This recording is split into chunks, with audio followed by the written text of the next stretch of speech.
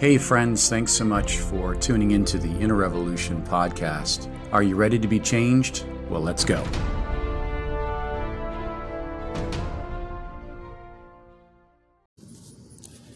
Hey friends, it's good to be back with you at the Inner Revolution. It's been a few weeks, busy summer schedule, and just life happens. You know how that happens, but just glad to be with you and sharing a couple of edifying thoughts again to encourage us in our biblical worldview, as well as really connecting to the Spirit and what the Spirit is speaking in these days. These are important days.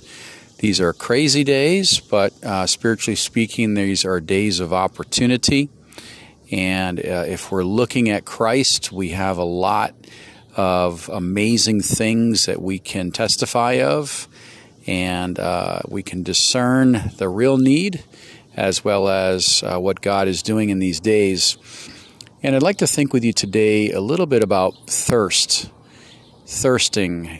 or being thirsty, I should say. And maybe we've all been in this place where we have been thirsty. Maybe we've run, or we've been working, or we have just come in from a very hot day, and our body is depleted of moisture. We're just looking for that water or that juice or that Gatorade, something to quench our thirst. And just think about it, even as we're just so thirsty, maybe it becomes the only thing we can fixate or focus on. As a believer, too, I think as a human, actually, we should say that we're all worshiping something. We're all thirsting for something. And I want to talk about coming to the well, because when we thirst, there are so many things that we could try to quench our thirst. For instance, we could try Coca-Cola, we could try a Monster drink, we could try milk, we could try water, there's so many varieties of things, but what is it that truly quenches our thirst? Well, spiritually speaking, we understand that to be Christ. But in the world, so many put other things, they have other wells that they draw from, and they have this reoccurring thirst that happens maybe daily, maybe monthly, maybe moment by moment. We all know how sin makes us so thirsty. We enjoy it for a season, and then there's leanness, or there's a consequence of a deficit, something taken from us that makes our world very small. Sin has no future, by the way, for the believer. It just takes, robs, kills, destroys. But Christ, the promises, the Word of God, which we're made for, it quenches our thirst, it satisfies our hunger, it causes us to be energized, rejuvenated. But the question is, are you coming to the right well? Are you coming to the right well? We can, again, be distracted and try to fill the hole, fill the desire with so many things that just makes us either turns our stomach or makes us more thirsty, or we are satisfied for a moment and then we want more and more and more. Well, here in Psalm 63 and also in Psalm 42, we see David really thirsting for God. Now, imagine today the rich man. We understand when he was talking with Lazarus that in hell, that he said, "Oh, that you would dip your finger in water and put the water on my tongue to quench my thirst." We understand the shocking reality of Mark chapter 9, 46 through 48, that in hell there will be a continuous desire that will never be filled. And in Revelations 22, the wicked will still be wicked, the unrighteous will still be unrighteous, and there'll be such a shocking, Christless eternity where the thirst will be overwhelming. The worm dieth not in Mark 9:48, which means there will be a consciousness and a physical longing. We understand that even in heaven or in hell, we'll be given special bodies to acclimate. In heaven, we'll have our glorified body, but in hell, there will be a special body that will feel all the sensations of the fire, the darkness, the falling, the tremendous torture that will happen, but they will not have the ability to die. What a horrible thought to think that rejecting Christ brings people to this unbelievable, unbelievable in our minds, but real eternity. This is why we share our faith. This is why our thirst has been quenched, and we offer that beautiful glass of water, that heavenly water in John 7, when he speaks to Jesus, saying that when you drink of me, you will have your thirst quenched, your desires will be satisfied, and in Proverbs 10:12, what I will add to your life, there will be no more sorrow. So this is such an important point. So think about this illustration. Someone in the desert, the oppressive heat of the desert out there, hours and hours and hours, and maybe they begin to start to hallucinate. They start to think, or see things that are not real. And, I've heard of stories where people have traveled in the desert and they start to hallucinate and imagine an oasis or a water well, and they stoop down thinking that they're seeing that, but actually it's a mirage, and they start to eat or drink the sand. And that's a horrible thought, but they perish because there's such an oppressive heat and dehydration that they are imagining something that is not real. Now, when we think about the believer, we know where our well is. We have the well of the Bible. We have the well of the church body family. We have the well of prayer. We have the well of praise. We have the well where we draw down deep and we are nourished. It's such an incredible thought, like the deep things of God quench the deep things of ourself.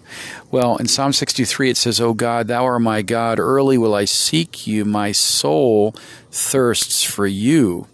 My flesh longs and yearns for thee in a dry and thirsty land where there is no water." Now, that's a thing when you're on a hike or when you're when you're traveling and maybe you don't have access to water. It's always a tremendously good idea to have water with you. Why? Because we can only survive a short amount of time without water.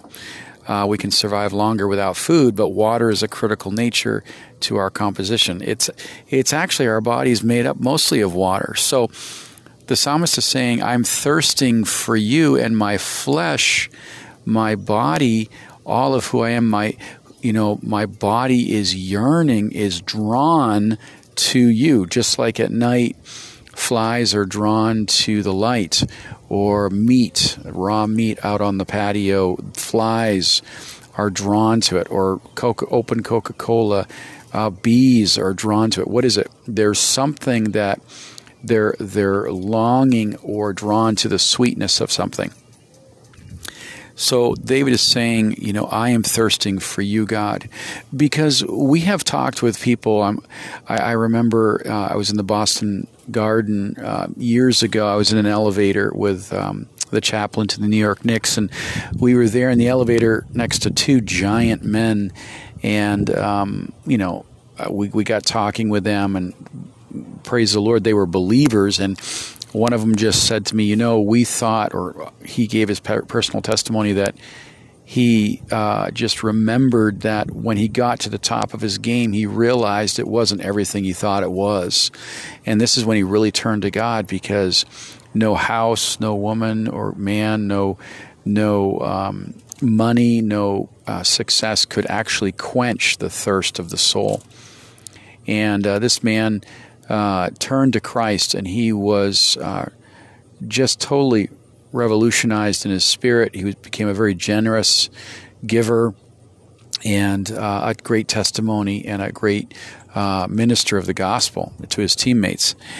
Well, David goes on to say, there's no water in this land. You think about camels.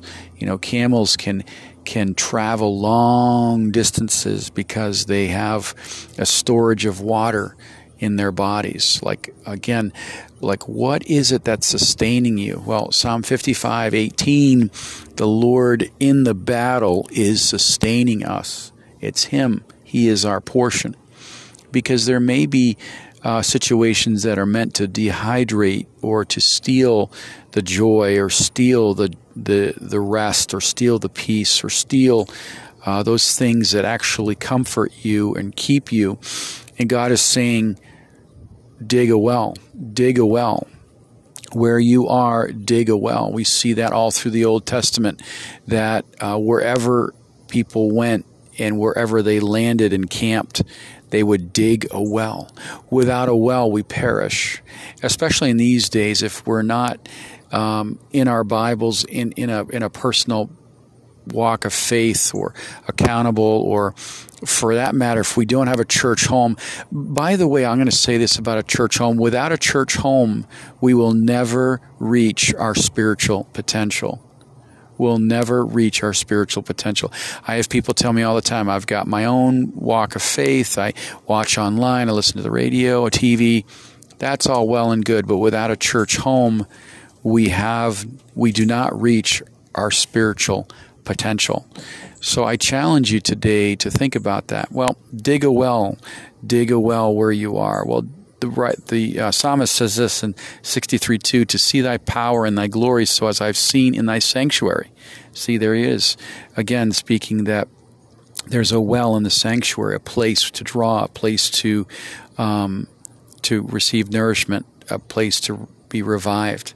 Because of thy loving kindness is better than life. My lips shall praise thee. Thus will I bless thee while I live.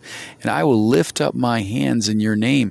For my soul shall be satisfied with a marrow and fatness, and my mouth shall praise thee with joyful lips.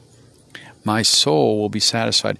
So many are restless today because either they are drinking from the wrong well.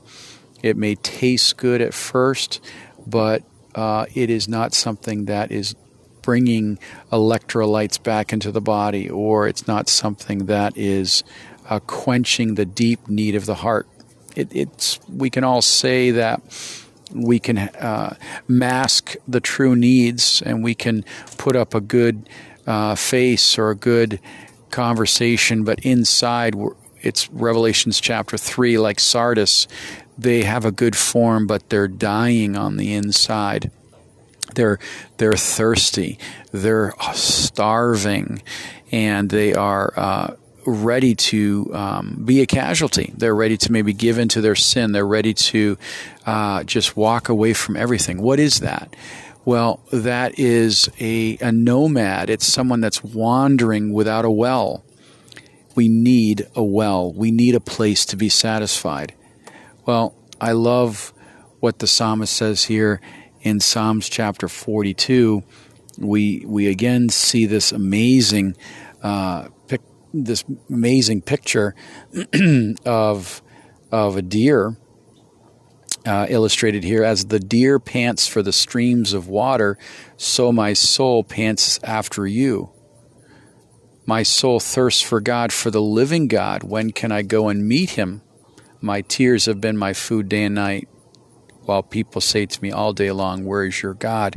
David, again, in a very desperate situation, needing to dig a well.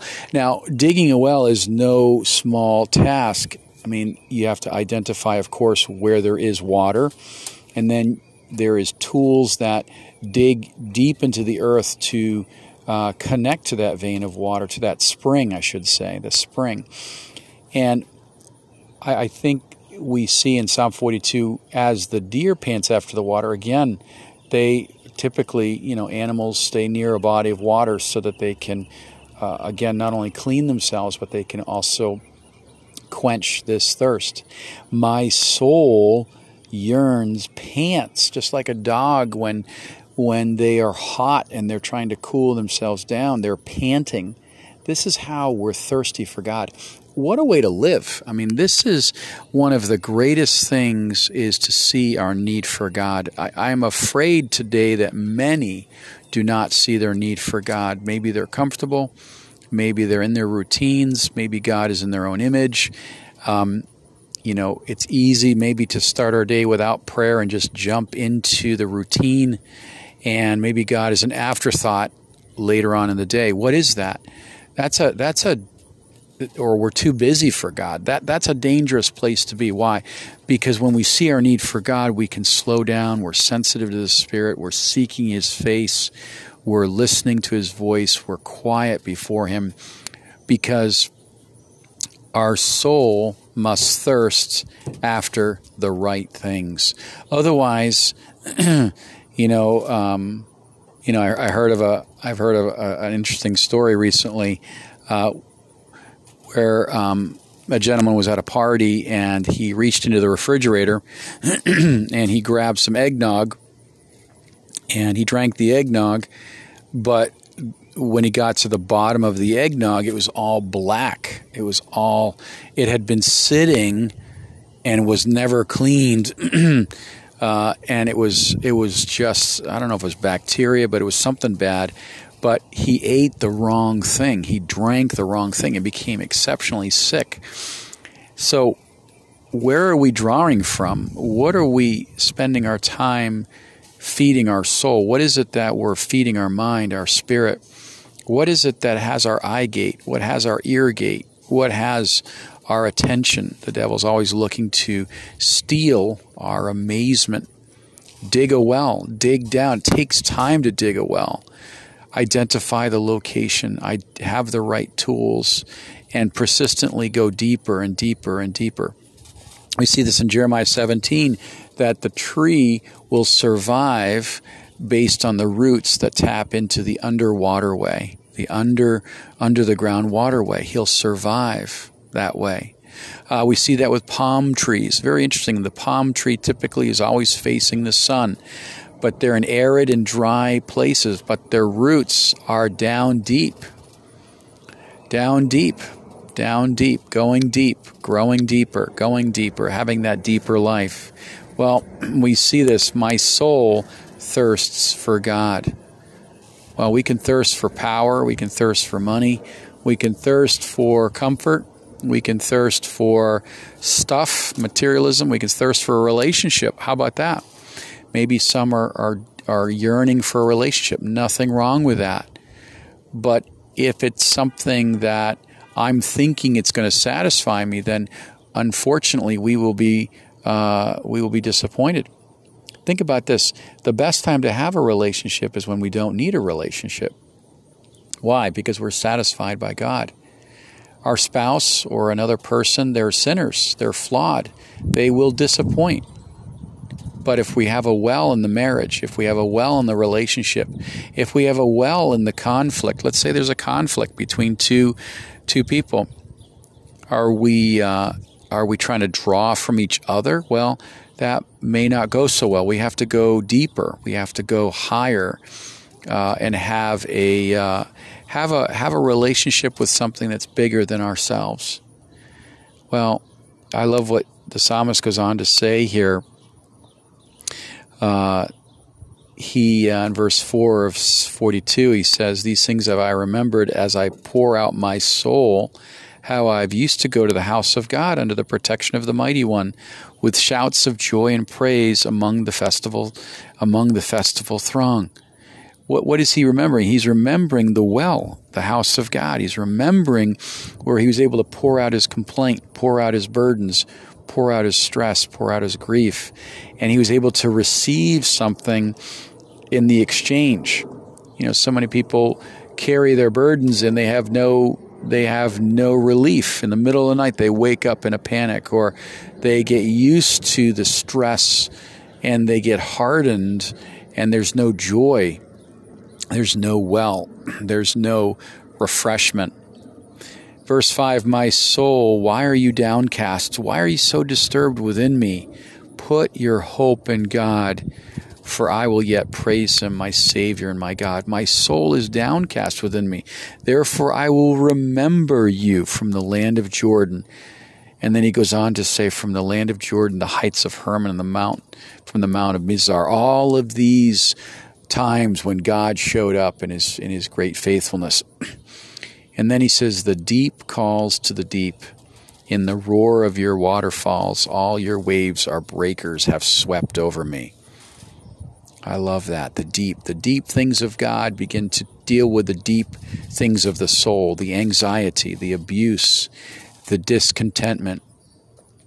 And then they revive you and I with faith, with love, with grace, with peace, with joy. And it's something that is so beautiful and pure. Now, if we were to look at a drop of water and then take that same drop that came out of the ocean, and we were to look at the ocean and see the immensity of where that drop came from. This is the same principle.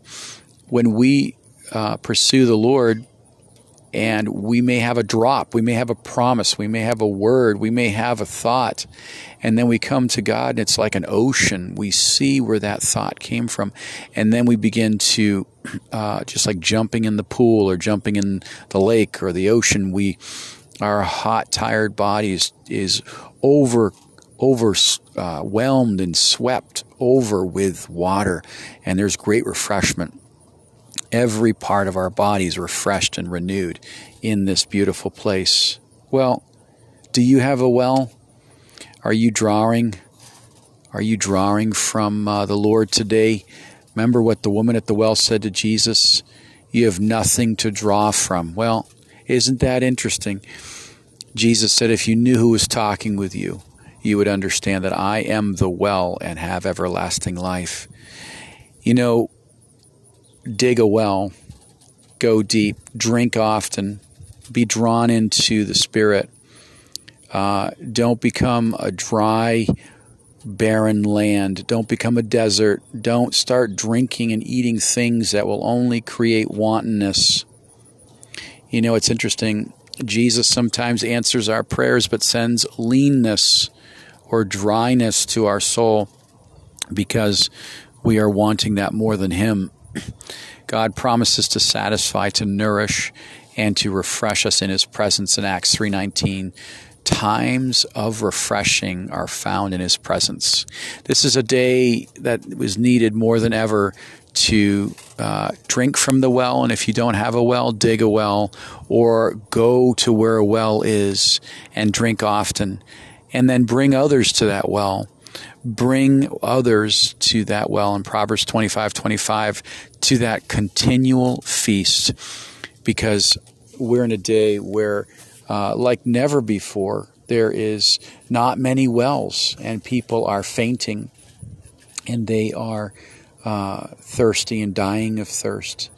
They're staggering around in Matthew 9:36. They're wandering without a shepherd. But you can bring them to the well. You can bring them to water. You can pour out. In John 7, water will flow out of you. The ministry of the Holy Spirit will be that ministry and connection and refreshment to the soul. And the eyes will open again. The trust will be restored. The desire for God will be strengthened. The appetite for sin will wane down. Faith action will be your attitude, and grace will be your spirit. And conviction will be there when you need it. Why? Because you're drinking from the right source. God bless you. Thanks, friends, for joining us for another episode of the Inner Revolution podcast. Please find us on Facebook, Instagram, and YouTube, and subscribe so that you don't miss an episode.